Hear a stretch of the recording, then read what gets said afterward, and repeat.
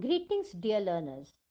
I am Faculty of Chemistry at SRN International School, Jaipur, Rajasthan.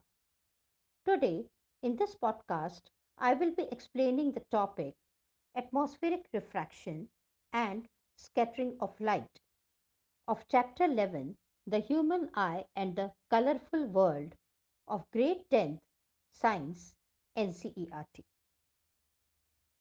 So, let us start with the topic atmospheric refraction. You might have observed the apparent random wavering or flickering of objects seen through a turbulent stream of hot air rising above a fire or a radiator. The air just above the fire becomes hotter than the air further up.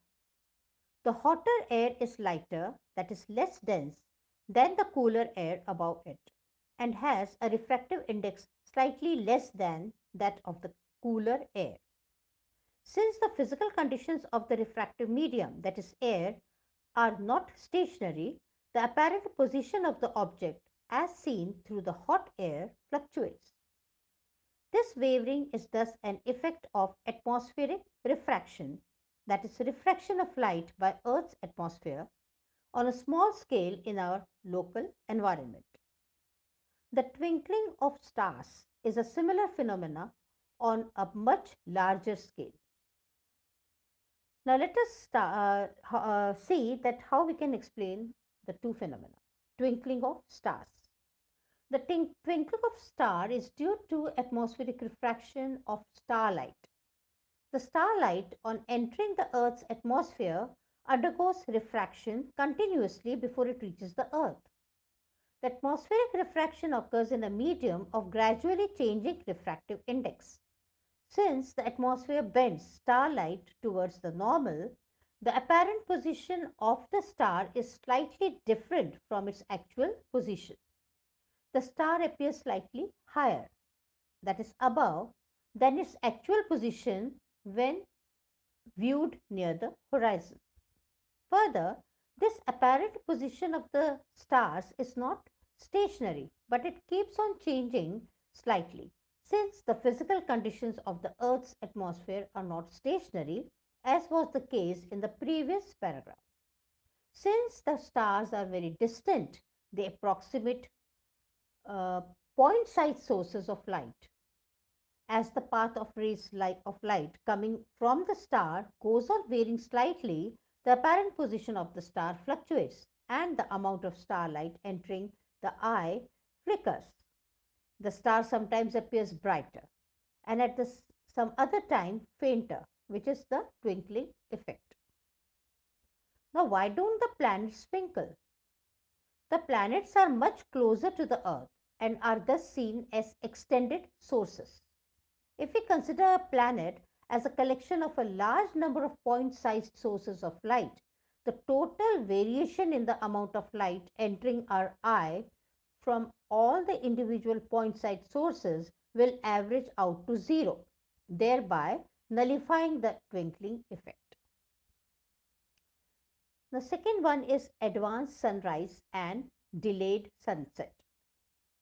The sun is visible to us about 2 minutes before the actual sunrise and about 2 minutes after the actual sunset because of atmospheric refraction. By actual sunrise, we mean the actual crossing of the horizon by the sun. The time difference between the actual sunset and the apparent sunset is about 2 minutes. The apparent flattening of the sun's disk at sunrise and sunset is also due to the same phenomenon. Now let us discuss the scattering of light. The interplay of light with objects around us gives rise to several spectacular phenomena in nature. The blue color of the sky, the color of water in deep sea, the reddening of the sun at sunrise and the sunset are some of the wonderful phenomena we are familiar with. The path of a beam of light passing through a true solution is not visible. Its path becomes visible through a colloidal solution where the size of the particle is relatively larger. Tyndall effect. The Earth's atmosphere is a heterogeneous mixture of minute particles. These particles include smoke, tiny water droplets, suspended particles of dust and molecules of air. When a beam of light strikes these fine particles, the path of the beam becomes visible. The light reaches us after being reflected diffusely by these particles. The phenomenon of scattering of light by the colloidal particles give rise to Tyndall effect. This phenomenon is seen when a fine beam of sunlight enters a smoke filled room through a small hole. Thus, scattering of light makes the particles visible. Tyndall effect can also be observed when sunlight passes through a canopy of a dense forest. Here, tiny water droplets is in the mist scatters the light. The color of the scattered light depends on the size of the scattering particles. Very fine particles scatter mainly blue light, while particles of large size scatter light of longer wavelengths. If the size of the scattering particle is large enough, then the scattered light may even appear white. So that's all for today.